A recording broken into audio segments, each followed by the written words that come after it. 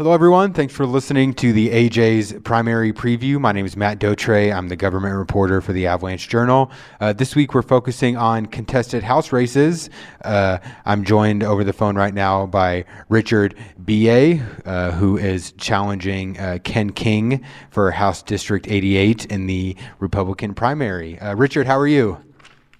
I'm good, Matt. Thanks for having us. My Appreciate pleasure. the opportunity. My pleasure. Yes, sir. So do you want to introduce yourself? Yeah, my name is Richard Beyea, and I'm running for your representative for House District 88. I'm from Perryton, Texas. We are in the oil and gas business up in Perryton. Lived in Texas for the last 31 years or so.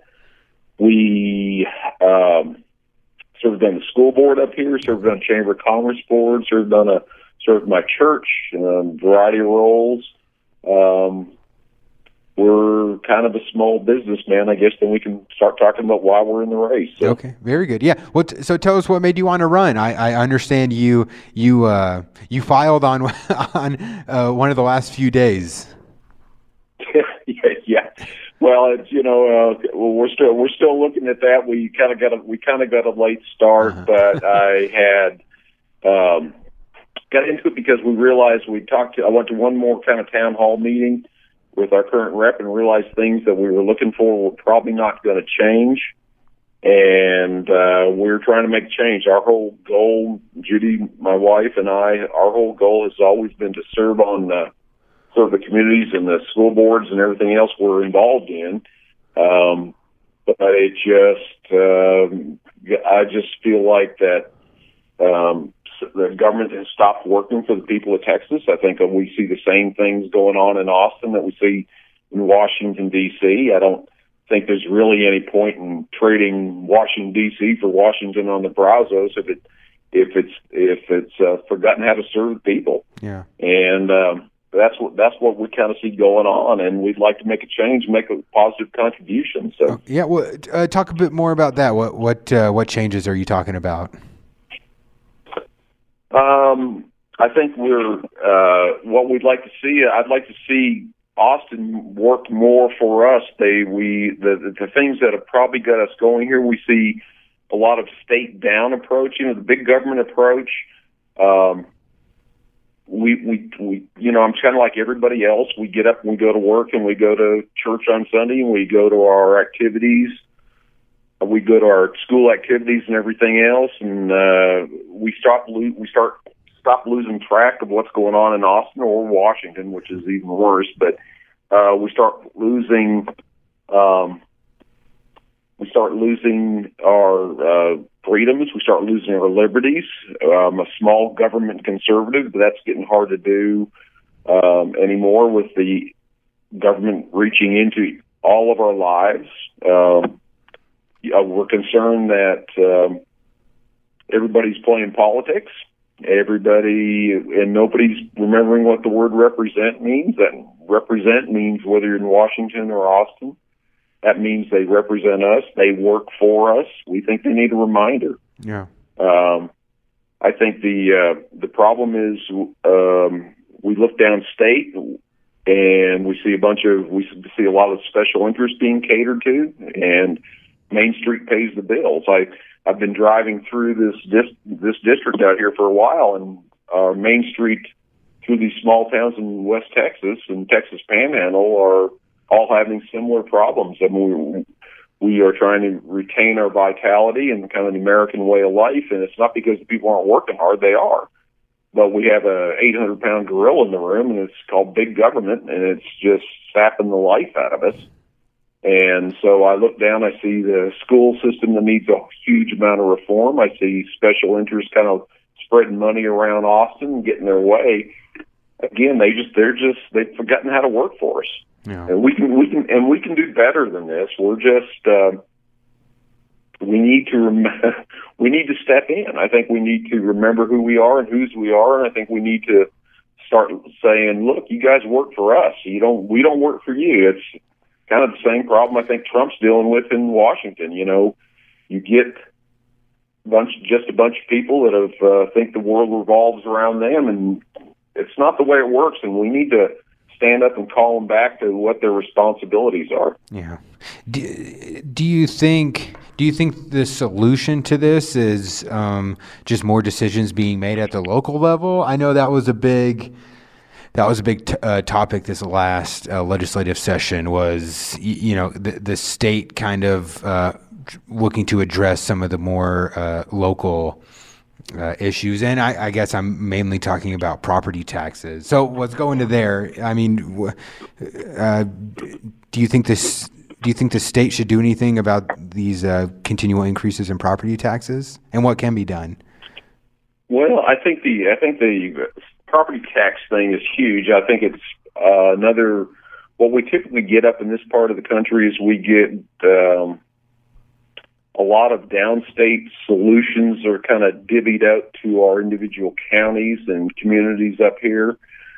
The property tax issue we've got to remember is I usually trust local entities to make better decisions for our communities. I understand they've got some huge tax issues, and as I-35, Texas is growing. Matt, I think that's a great thing. And we're seeing property tax increases go along with that. But I think putting a sledgehammer on top of the small community, saying you can't control your own future, is probably a wrong top-down mistake. I would trust the local communities, local leaders we've elected. Plus, they're always more responsive to us than trying to get somebody downstate or in Washington D.C. to pay attention to us. Yeah. So I would trust the local governments who are more, closer by and have to live with us on a daily basis, that they'll pay closer attention to us. Yeah. So I understand it's not bad intention that they're trying to kind of put some caps on tax relief and those things, but I think we've got to be careful. We've got to remember who we're trying to help here. So. Yeah. Talk with me a bit about public education and if the state should be doing anything in regards to local taxpayers continue to front more and more of the bill, essentially. Yeah. I was on the school board up here in Perryton for about 6 years. The property tax issue, of course, is pretty critical there. I think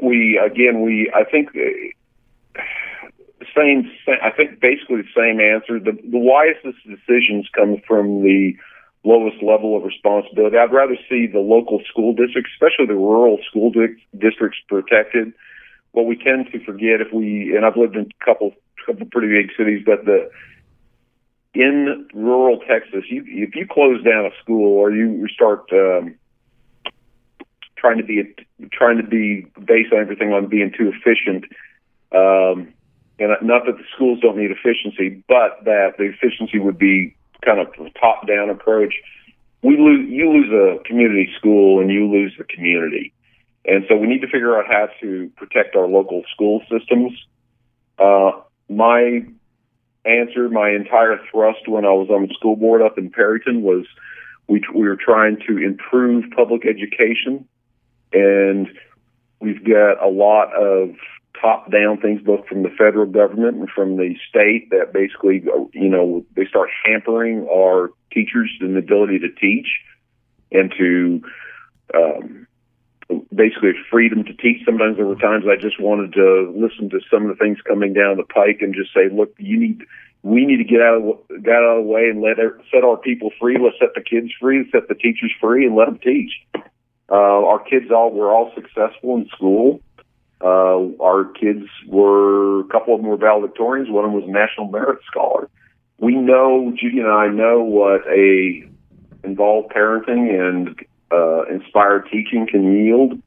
That's the approach we would take. Yeah. So again, a lot of the stuff is well intentioned, but it ends up getting misdirected on how we try to manage our local school systems. Yeah. Are you in favor or against school vouchers? I think by the time you're talking vouchers, I think you've said the school system has failed. My whole thing is we want to see reform. We want to see a 19th century school model, public school model, improve to a 21st century model. There's a lot of one of the things that's funny about education is everybody agrees on what the outcome should be. Everybody agrees that it should be a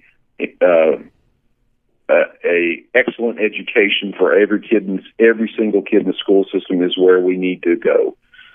It's amazing how much of a fight we all agree on the end outcome. We all want to fight about how we're going to get there. Mm-hmm. The voucher issue does not even apply in District 88. It is it's a big downstate argument. I think we need to reinforce public education in rural schools in our communities. That's where we need to go, and we need everybody on board to get there. Yeah. One of the things I said when I was on the school board for 6 years, I said I would listen to and I would work with anybody as long as at the end of the day we have a quality education that is the outcome of those conversations. Yeah. Is there anything that can be done at the state level to? I mean, what should be the priority to help these rural, small communities that you're talking about? I would just this morning, I went and visited a cotton grower. I'm working on a story about how, the lack of rain we've been getting and how that impacts our growers in January, beginning of February. Yeah. I mean, you don't want me doing a rain dance. That would be extremely ugly. Yeah, we'd have to get that on video, I think. yeah. I'm not volunteering for that. I look better on the radio anyway. There you go. Yeah, me as well. Yeah. but I mean, this cotton grower told me small town America is dying, and I wonder if there's anything that can be done to fix that. And does it start with education, or what else can be done? Well, I think the education in this case is a side issue. I think it's a side issue only in that.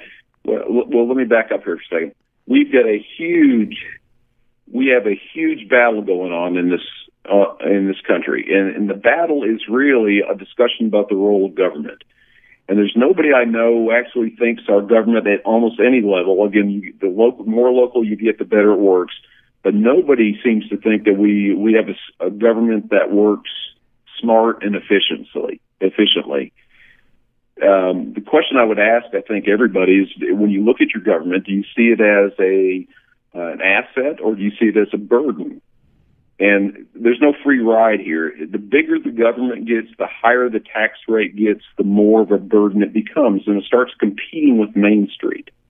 And so if I'm going to sit in Austin and throw down unfunded mandates and tell you guys tell everybody how to live, that's a cost. And the tax rates are a cost. And we start basically crowding out private industry, the activities on Main Street. So I understand what your cotton farmer said when he says that small town America's dying. If you drive through a lot of the downtown areas, great old towns around the courthouse, and Main Streets from Perryton all the way down south through Littlefield and Plainview and every place else, you see what looks like you see the Rust Belt stuff that actually Trump campaigned on. And so the question is our government helping us or is it hurting us? And, once you start taking economic freedoms away, you have to start taking political freedoms away, because that's really the next step. And we've had some things happen here in the Texas Panhandle that we've been, some people in Austin, some special interests in Austin were able to put some pipeline monopolies in place, and they basically came in and dictated kind of the economic outcomes. And it was really kind of a big experiment in crony capitalism. And we think that's kind of a strange, remote term, but it really is a real term. If our government is going to reward big business and not reward Main Street, we're going to lose across the board. And all it takes for crony capitalism and those special interests to succeed is for our legislators and our government to turn its face and let it happen. And that's pretty much what happened. And it's a huge issue up here on the north side of the district right now. Yeah. So what should government be doing if you say it's more of a hindrance than a benefit? Well, I think Governor Perry had this when he was running for president. I think he had it right. He made this statement there one day that his objective in life was to make the government the least consequential to the average American citizen as possible. And I think that's right. I think you trust the people, and I think you let them live and prosper, and I think that's where we've always been, and I think that's what brought prosperity years ago. I think it's when the government gets too big and starts taking our rights away and our dollars and everything else that we start having trouble competing. And so I think once like I said, the big argument right now is what is government going to do well for us? And it goes across the board. So it goes into our tax rates. It goes into who's going to determine what a proper education is, and who's going to regulate the way you do your water, who's going to do the impulse of government is always to grow. And so the impulse of the people ought to be a restrained growth. I mean, this is, if you look at our forefathers, this is the whole idea there. The federal government has overstepped what it was originally given. If you look at the 10th Amendment in the Constitution, those rights and privileges are that were not assigned to the federal government are gradually being assigned. I mean, one of the things that's interesting, if you talk to people that are on the state level, is I'm kind of a libertarian actually on several of these issues. I really don't care what people in individual states do, as long as they're okay with it. I'm concerned about Texas, but they ought to let Texas take care of Texas. And if we can get back to that kind of system, it'll actually stop a lot of the fights, Matt. If somebody wants to, go to this place, if they want to legalize marijuana in Colorado, that's okay with me. I wouldn't do it in Texas, but I'm okay with that if that's what the people of Colorado want to do. Yeah. And if people in Texas want to have their own healthcare system, if people in California want to have their healthcare system, more power to them. If we put all these issues down in the state and the local level, we'll stop fighting. I mean, I'm getting tired of watching everybody scream at each other in Washington D.C. Yeah, and I feel like a lot of the things we're talking about have to do more with D.C. than the state. I mean, where is this overregulation and where is this burden coming from? From Austin and from the state capitol. Well, I think there's a whole variety of issues. I think if you look at Austin, I mean, there's a reach into water. There's a reach or an attempted reach at times into water rights. I think they're reaching into the local school systems. I think it's all centralized government, kind of a top down how to live your life. So I think you can look at it from the roads. You can look at it from everything we're doing. The government has overstepped its responsibilities. And I think it's a matter of trusting local communities, trusting the individual Texans that we will do the best we can with if you will set us free and let us live our lives. Yeah.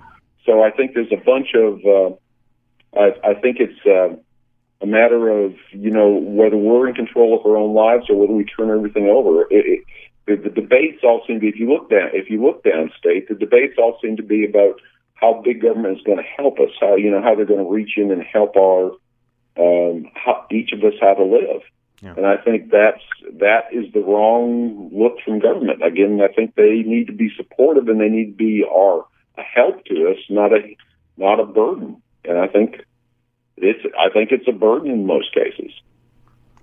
I mean, I'm not saying government is unnecessary. Don't go that far. But I do think that we need to redefine the government into a 21st century model that is smart and efficient. And I don't think anybody would say we're there yet. Yeah. Yeah. So you said you were from the oil and gas industry. So help me understand it from that perspective. Do you think there's too many regulations in the oil and gas industry? Yeah. I think a lot of the regulations in the gas industry are self-defeating. We have the railroad commissions have been set up for a regulatory body over the oil and gas business. When we see it here, you see it through just on the amount of regulations and the amount of things that probably don't make any sense. It used to be that the railroad commission was fairly flexible in a lot of things, and now we see a bunch of rules set in Austin that don't particularly make any sense to anybody that's having to live with the regulations. Again, I'll go back to the federal side. You see a whole bunch of regulations come out of the Department of Energy that don't make any sense for anybody and are counterproductive, actually. I'm not even sure why we have a Department of Energy. Former Governor Perry needs to get after it and try to get rid of a lot of that overhead. Mm-hmm.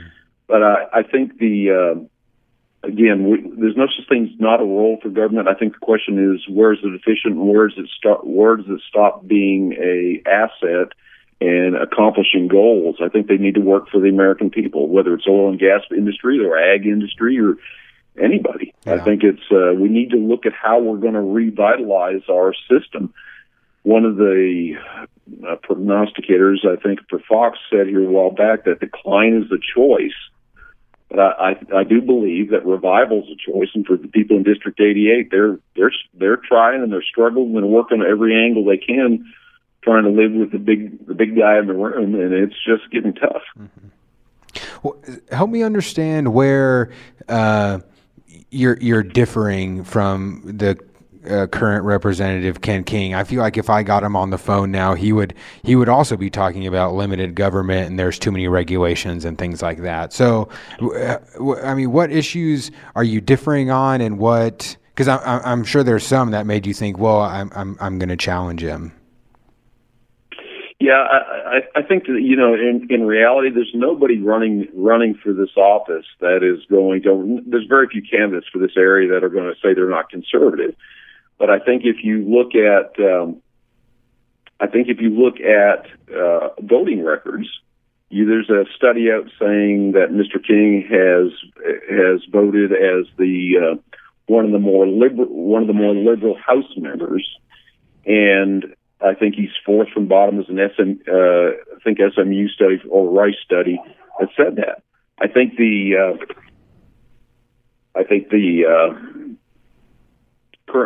current rep is just out of sync with us. I think he looks like he votes like an Austin Republican and not a West Texas conservative. And I think that's a problem. I think if you look at here, just as an example, look at the problems Trump is having in Washington, D.C. It's not so much the Democrats that are the problem. It's a lot of the people that are in his own party that run as conservatives and end up voting as moderates to liberals. I don't think the current rep is a liberal by any means, but I think because of his voting record, he enables liberals. And this is probably the most conservative district in the state, I think. And I know where I'm from. I said there's a debate whether Mr. King is a fourth or fifth or 17th or most liberal member in the House. I'll guarantee you there's never going to be a debate on where I stand. It's going to be, I know where I'm from. This District 88 is really the touchstone for conservatism in the state, and that's the way I'll always vote. Yeah, so there is, of course, a difference between rural Republicans and suburban Republicans, and I would think, if anything, that a rural Republican, because they vote for education and because they're for public education, and I would think that issue alone would almost put you on the list of Republicans that tend to lean closer to Democrats. Wouldn't you agree with that? I mean, if you think if the discerning factor is that I would support public education, I'd say my difference is I see a reformed public education system as an objective. But that's obviously not the only issue. For sure. Yeah, but I do think your point's right, Matt. If I support public education, then I'm going to I guess be lumped over there on that issue. But again, rural education, and what we're doing in rural education, we have to protect rural education, or our communities go away, because in most of these communities, the school is the heart of the entire community. So I don't see that as a pushing into an Austin agenda if I support public education. Will not align myself with the teachers unions, but I'll align myself with classroom teachers every day of the week. Because we've seen what can be accomplished there when we get out of the way and let them teach. Yeah. Did you feel like the last legislative session was a success? Say that again, Matt. I'm sorry. I mean, did you feel like the last legislative session was a success? Did you feel like they got things accomplished that you wanted them to? Yeah, I think obviously there were some things that were, but I think there were things that, you look at the school system. When I got off the school board 8 years ago, public education finance is still in the same problem, and still having the same problems. They haven't managed to fix anything, and you can continue to see those things. The approach seems to be band-aids and hope, and they try to come up with a system that actually addresses school finance. I don't see that it's been successful. I think it's time for a new approach, and I think we need to get some new blood in there across the board and see if we can get something hammered up. Yeah. Were you happy to hear that Speaker Strauss wasn't seeking re-election? Again, everybody's Republicans in this big party. I don't know if happy was the right word. Mm-hmm. I do think Speaker Strauss's leadership in the House opened some doors to some things that I would not necessarily support. So I think, I think he was competent. I hate to start criticizing fellow Republicans, and I really won't here. I do think that I'm an admirer of Governor Abbott. I would like to see his agenda enacted. We're big enough to disagree on some things, but I do admire the way he's approached immigration. I do admire the way he's approached a whole bunch of the issues downstate, and I think that is probably. I'll say it this way. I think with Speaker Strauss stepping down, I think that will open the door to probably getting some things done more effectively. Mm-hmm. Mm-hmm.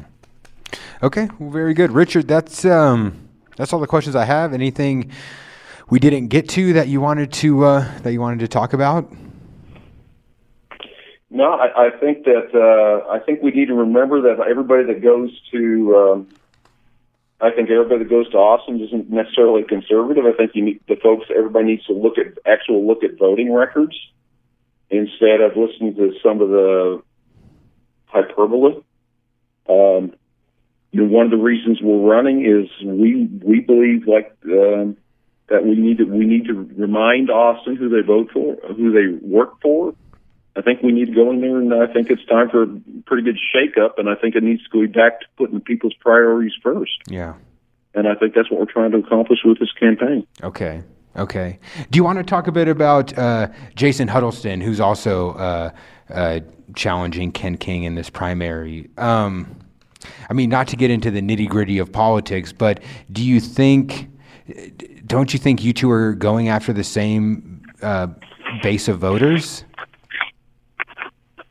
I think in some ways that's true. Jason's a good man. I do think there's some issues that we are a little bit different in. I've got a different background. It's more of a business background, but I really need to just let kind of Jason speak for himself. Yeah. I don't have a lot of problems with Jason. So. Are you going to be in the Lubbock area anytime? Any events people should be looking out for? Yeah, the answer to that is yes, but I probably, off the top of my head, without looking at my schedule, I can't tell you where they would be right now. Okay. But we should be down in the Levelland, Plainview area probably in this coming week. Very good. Very good. Well, Richard, I sure do appreciate your time. Thank you so much for joining me. And early voting starts when now? February 20th, correct? Starts February 20th, and with the primary on March 6th, so it's coming up pretty quick. Yes, sir. Very good. Richard, thanks again. Best of luck. Okay, Matt. Thank you for calling. Thank you, sir. Bye.